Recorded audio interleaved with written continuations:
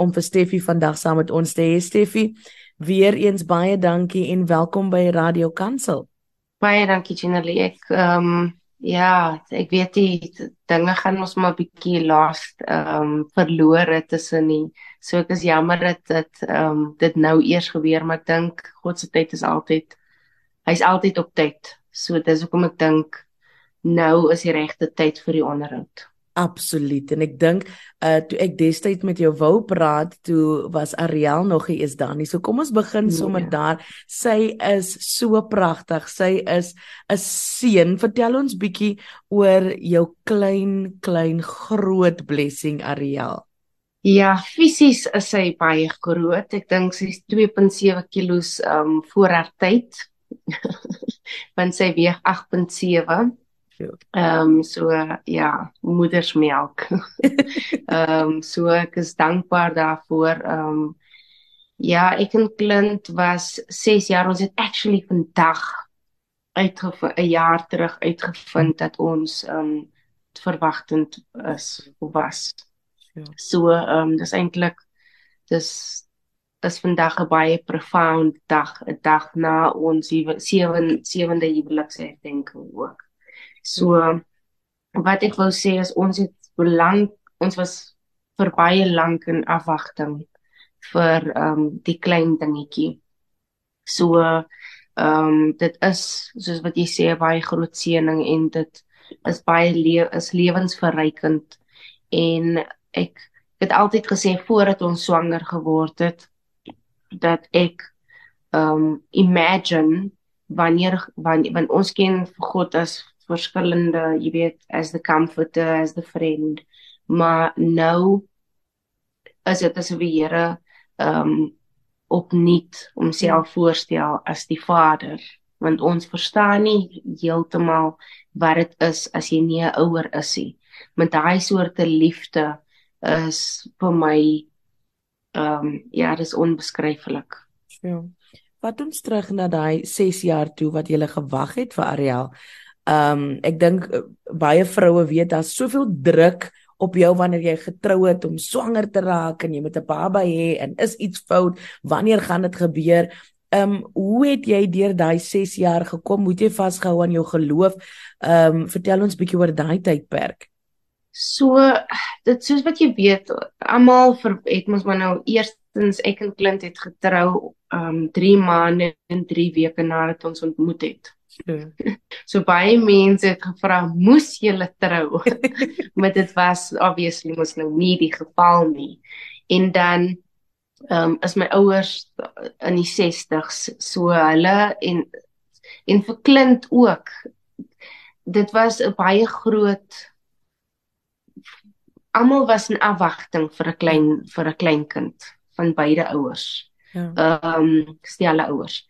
En vir ons ook. So dit is moeilik want in die tussentyd het my vriendinne swanger geword. Hulle het jy weet kinders gekry en so en dit was obviously it's discouraging wanneer jy almal sien ons journey saam en nou hou hulle op met voorboed en ek was vir 'n lang tyd nie op voorboed nie. Nou hou hulle op om voorboed te gebruik en 'n maand daarna met hulle eerste ovulasie is hulle swanger.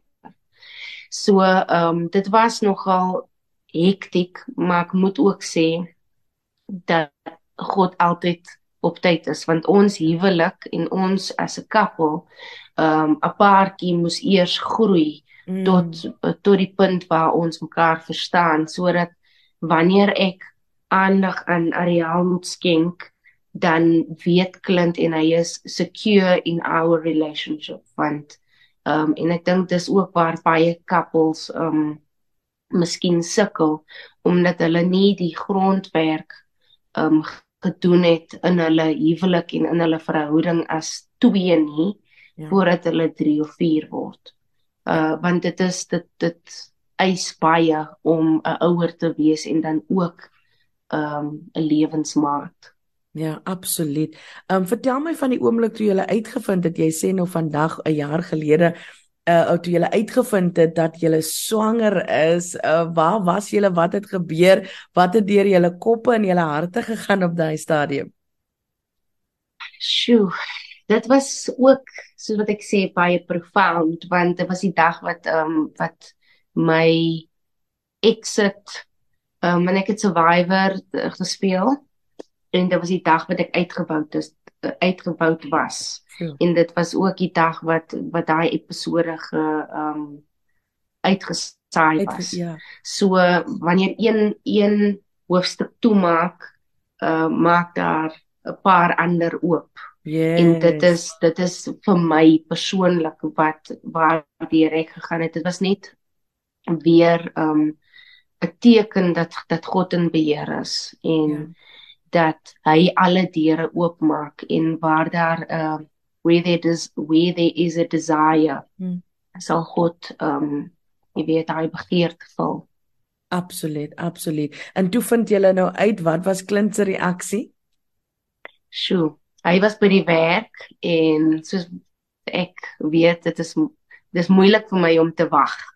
So toe doen ek maar die toets op my eie en ek stuur vir my en ek video call hom en ek stuur wys hom nou die resultate van die toets en jy weet dat ons is swanger en ja, sy oë het vol trane geskiet en dit is ja, ek kan net imagine hoe moeilik dit vir hom is. Ek meen hy het 11 jaar op my.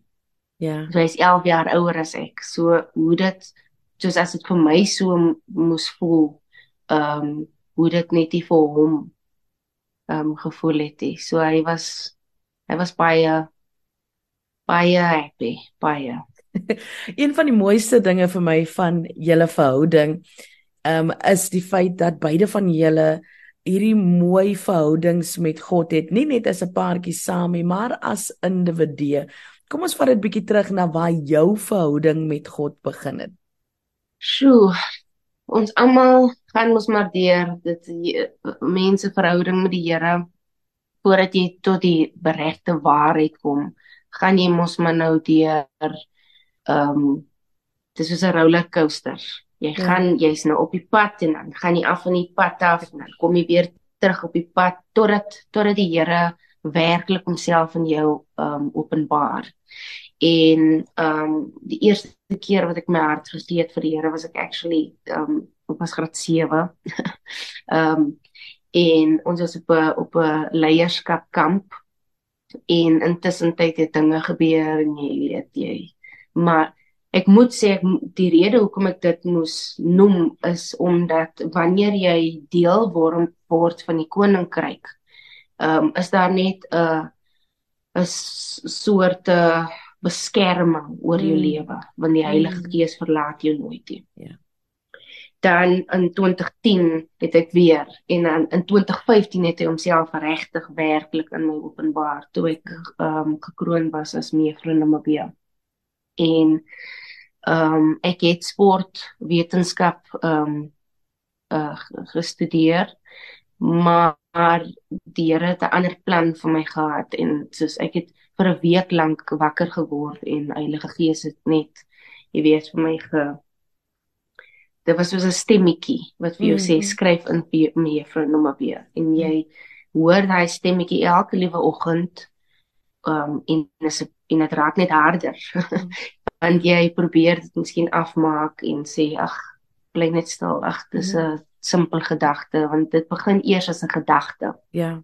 En later toe besef ek, dit is groter as net 'n gedagte. En ek het toe deur die proses gegaan en my ma het vir my gesê, omdat ek verskriklik kompeterend is, toe sê my ma, Steffi, dit is nie sport nie, jy moet net weet dat jou dit is afhanklik van ander mense, hoe ander mense skoonheid ervaar. Ja. En ek sê toe, ag wat, ek gaan net vir jou ervaring en dit is wat dit is. En gedurende die preparation vir meer het ek baie meisies ontmoet en dis so snaaks want die aand voor die kroning het ek nog aan die ander meisies se hare gedoen en so, en my pa vra, hoekom doen jy dit? En ek sê vir my pa, maar ek wil hê almal moet hulle beste wees. Ja. Jy weet, want dit is nie vir my, dit gaan oor elkeen net sy eie 'n kans om te shine.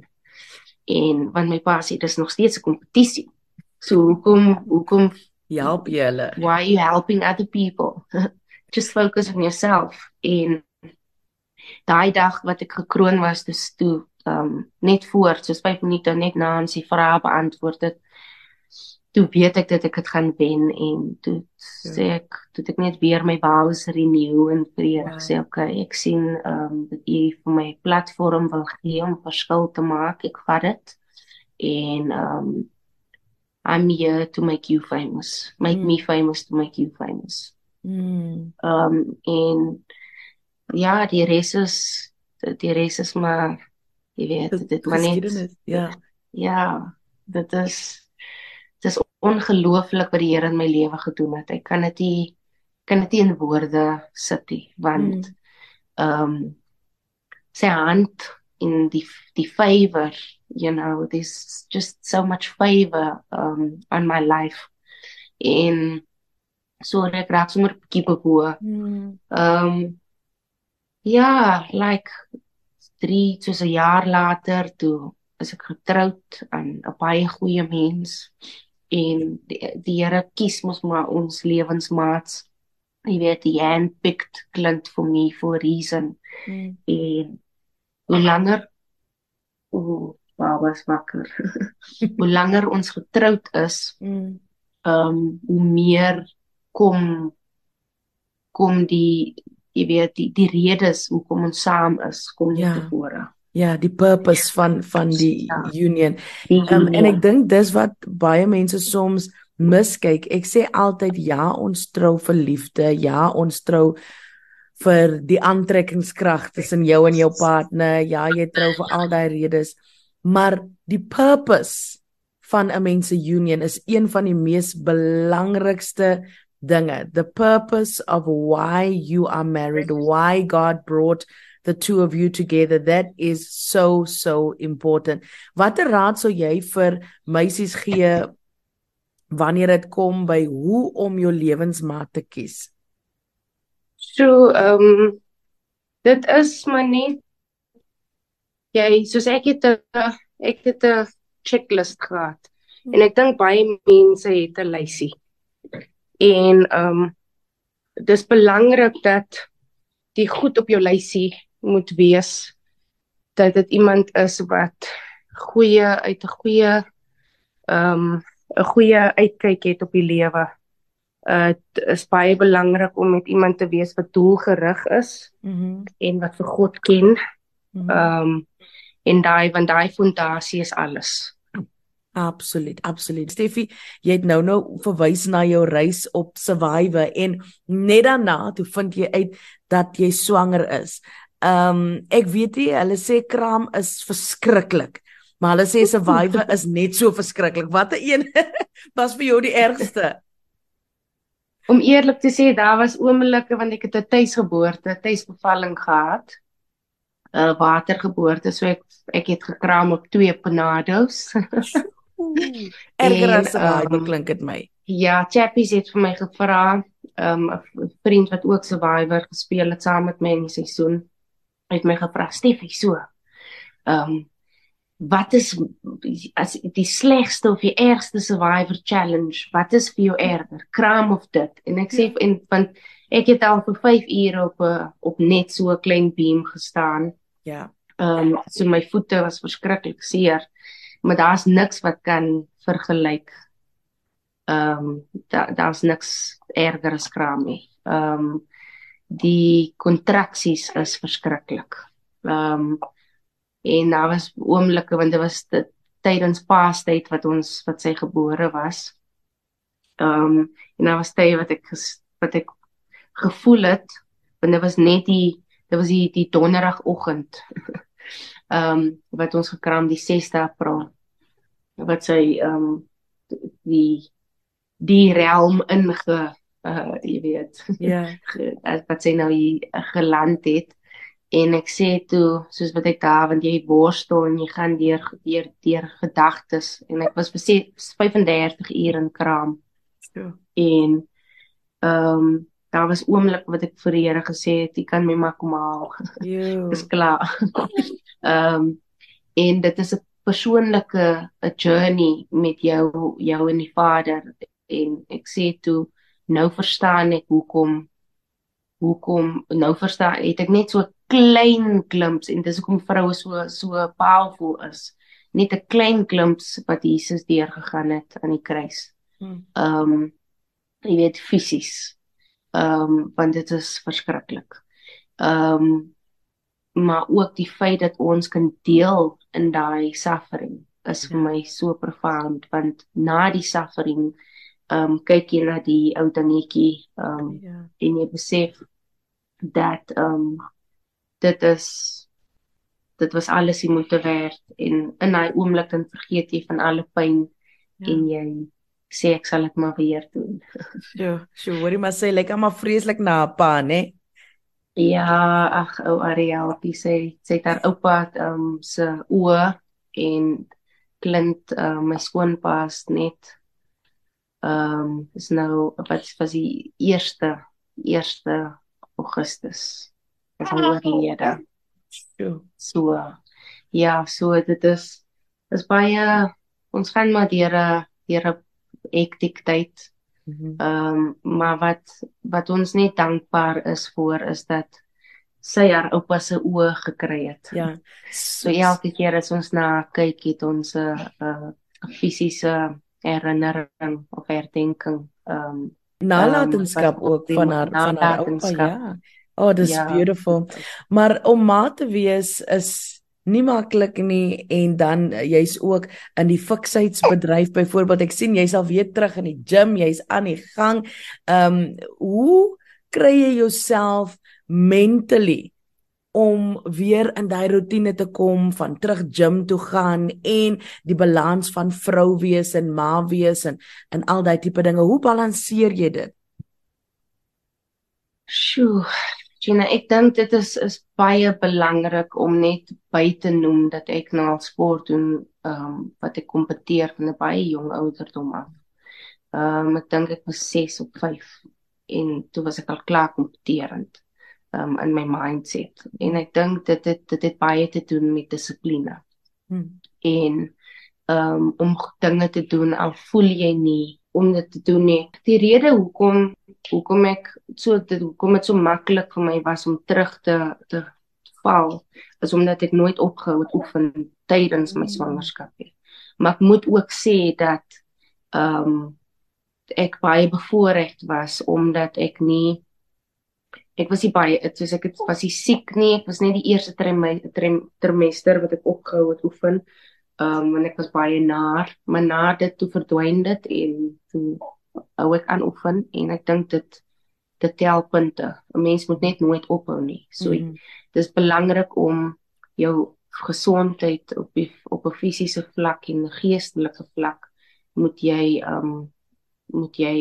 regtig, jy moet dit kop toe vat. Dit is baie belangrik om energie te hê om jou daaglikse aktiwiteite uit te voer, en ook daaglikse aktiwiteite uit te voer as ook psigies. Jy weet, hoe fikser jy is, hoe makliker is dit vir jou om te dink. Jy weet, so dit gaan maar hand in hand met leefstyl. Ja. En dan natuurlik moet jy nog tyd maak vir jou en God ook tussen dit alles deur, né? Wat is jou rotine in terme van jou geestelike fiksheid? Jou daaglikse rotine? Sjoe, my dag begin op die dae wat ek nou werk, ek werk 3 dae 'n week, begin my dag op, my eerste kliënt is 5 uur, so ek moet 3:30 opstaan. So dit is moeilik om tyd in te, jy weet, afgemaakte tyd uit te, jy weet, wat jy nou sit en jy het nou undivided, time, maar ek luister baie na podcasts wanneer ek ry en wanneer ek bid, maar dis belangrik om te sit, want jy weet, om te sit in stilte en te mediteer, jy weet, en daai, En is moeilik vir my in die oggende om dit te doen, want ek begin hardloop al klaar voordat ek kan stilte kry, voordat daar stilte is. Maar daar's baie mamas en baie mense wat so, jy weet, wat so that have lifestyles that are that demanding. Maar dit is belangrik om die Here te ken in al jou dade en weë, en dit is wanneer jy opstaan, jy weet, om 'n skietgebedjie te sê, jy weet, en om te gesels met hom dwars deur die dag. En ek dink dit is wat ek doen. En dan wanneer ek tyd het om te sit, is dit belangrik vir my om bietjie te worship. Yes. Jy weet, dit is the heart of God is in worship. Absolutely. It's not about you declaring your wants and needs to God, but you're just praising Him for being alive. My routine, ek het nie 'n routine op hierdie stadium nie, ek sal nou eerlik met jou wees. Ek luister podcasts, ek bid dwars deur die dag, ek het conversations, ek probeer soek vir conversations, especially as ek met klint gesels, jy weet, gesels ons baie oor die Here. Dit is die bulk of our conversations gaan oor ons geestestoestand en jy weet, dit gaan hand in hand met jou emosionele welstand. En baie mense they neglect the emotional, the emotional well-being en omdat hulle nie tyd daaraan bestee nie, en daar's baie seer en traumas wat accumulate en ophoop, is dit moeilik vir mense om te bid en om just to stand naked because they are not honest with themselves. Absolutely, I hear you. We are running out of time, but I just have a few more questions for you. Ek wil praat oor jou huwelik, weer eens baie geluk op julle huweliksherdenking gister. En soos ons luisteraars nou kan hoor, is jy 'n baie besige vrou. Hoe maak jy dan tyd as klintse vrou vir julle huwelik? Wat is dit wat julle doen om daai liefdeskonneksie, daai band nie net te hou nie, maar te bou? Die ding wat ons, soos baie mense, as mense trou, dan tel jy mos so 'n paar kilos op. Jy weet, want die liefde is lekker en ons eet en ons geniet dit en you just blissful. Maar toe ons trou, toe kry ons abs. Oh wow. Toe gaan ons reg in die opposite direction. Want toe gaan ons nou op 'n journey waar ons nou daai ding saam doen en ons jaag nou, jy weet, die fisiese, die toppunt wat jy kan, jy weet, esteties, om, jy weet, fisies te lyk. En ek moet sê, ons geniet baie om saam te oefen. Want dit is, I highly recommend couples to train together. Want dit is, julle sien mekaar in your most vulnerable states. En dit is baie moeilik vir mense om, jy weet, hulle self in the most vulnerable state aan jou ander helfte. Jy weet, as mense sukkel met vulnerability, dit is maar wat Brené Brown ook oor praat. Jy weet, en ek dink is belangrik om op alle vlakke daai vulnerability te soek. So ons oefen saam, ons kyk series en goed saam, en dan sal ons gesels daaroor en hoe ons voel daaroor, en dan wat die verhouding, die core, die anker van ons verhouding en ons huwelik is, so die gesels hier. Die anker en die core van ons huwelik is maar God. So ons spandeer tyd in die woord en ons gesels oor hoe ons voel oor 'n spesifieke vers en wat dit vir jou beteken en wat dit vir my beteken, en dit is hoe ons groei op alle vlakke, fisies, psigies, jy weet, emosioneel. Dit is belangrik om te connect met jou ander helfte op alle vlakke. Absoluut. Ek kan nie genoeg beklemtoon hoe belangrik dit is, of kom ek sê ook hoe wonderlik dit is wanneer jy met 'n man getroud is of 'n vrou getroud is wat saam met jou die Here kan dien nie. Dit is so 'n absolute groot voorreg en dit speel so 'n belangrike rol in ons individuele purpose ook. Ek wil vir jou vra, dit is Vroue Maand en oral sien ons nou bemagtigingsgeleenthede, mense het iets te sê vir ons as vroue oor hoe ons beter vroue kan wees. Wat sou jou boodskap wees aan vroue wat vandag luister in terme van vrou wees? Vroue is baie powerful. Om 'n vrou te wees is baie powerful. Daar's en dit begin by kraam. Dit is letterlik, jy weet. Net die feit dat ons die Here vir ons die mag en die krag gegee het om dit te kan doen fisies it's out of this world. So die feit instinkte wat inskop en vrou wees in terme van, jy weet, daar is so baie, dit is soos it's like a well, wat daar's so baie water, jy weet, 'n vrou het so baie om te gee. And I think it's important to tap into your resources within, om ander mense te bemoedig. En fisies kan vroue baie bemag in like, wat ek net wil sê is, we are fearfully and wonderfully made. En die Proverbs 31, Spreuke 31 is a great testament that ons kan werk, ons kan alles doen. Jy kan 'n ma wees, jy kan 'n stay-at-home ma wees, jy kan na buite gaan, jy kan daar is kapasiteit as 'n vrou om alles te doen. Oh, I love that. So ek dink dit is belangrik vir ons om jou roeping te vind eerstens, weet hoekom jy op die aarde is en wat die Here vir jou gegee het wat spesiaal is aan jou. Jy weet, wat is jou skillset, wat is jou talente, en dan vat jy daai talente en jy multiply dit. Gaan uit, moet dit nie begrawe nie, en baie van ons begrawe ons talente, want ons is bang vir verwerping, ons is bang dat mense nie aanklink sal vind, of dat dit miskien nie mooi sal wees, maar comfort zones are the breeding ground for actually unhappiness.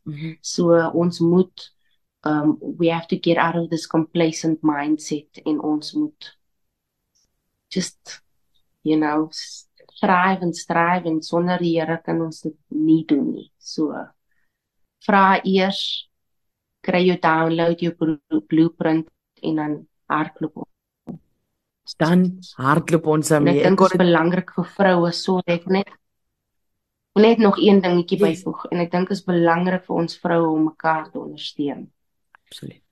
Ons is nie in kompetisie met mekaar nie, ons moet mekaar ondersteun, want ons alleen weet wat dit is om 'n vrou te wees. Absoluut.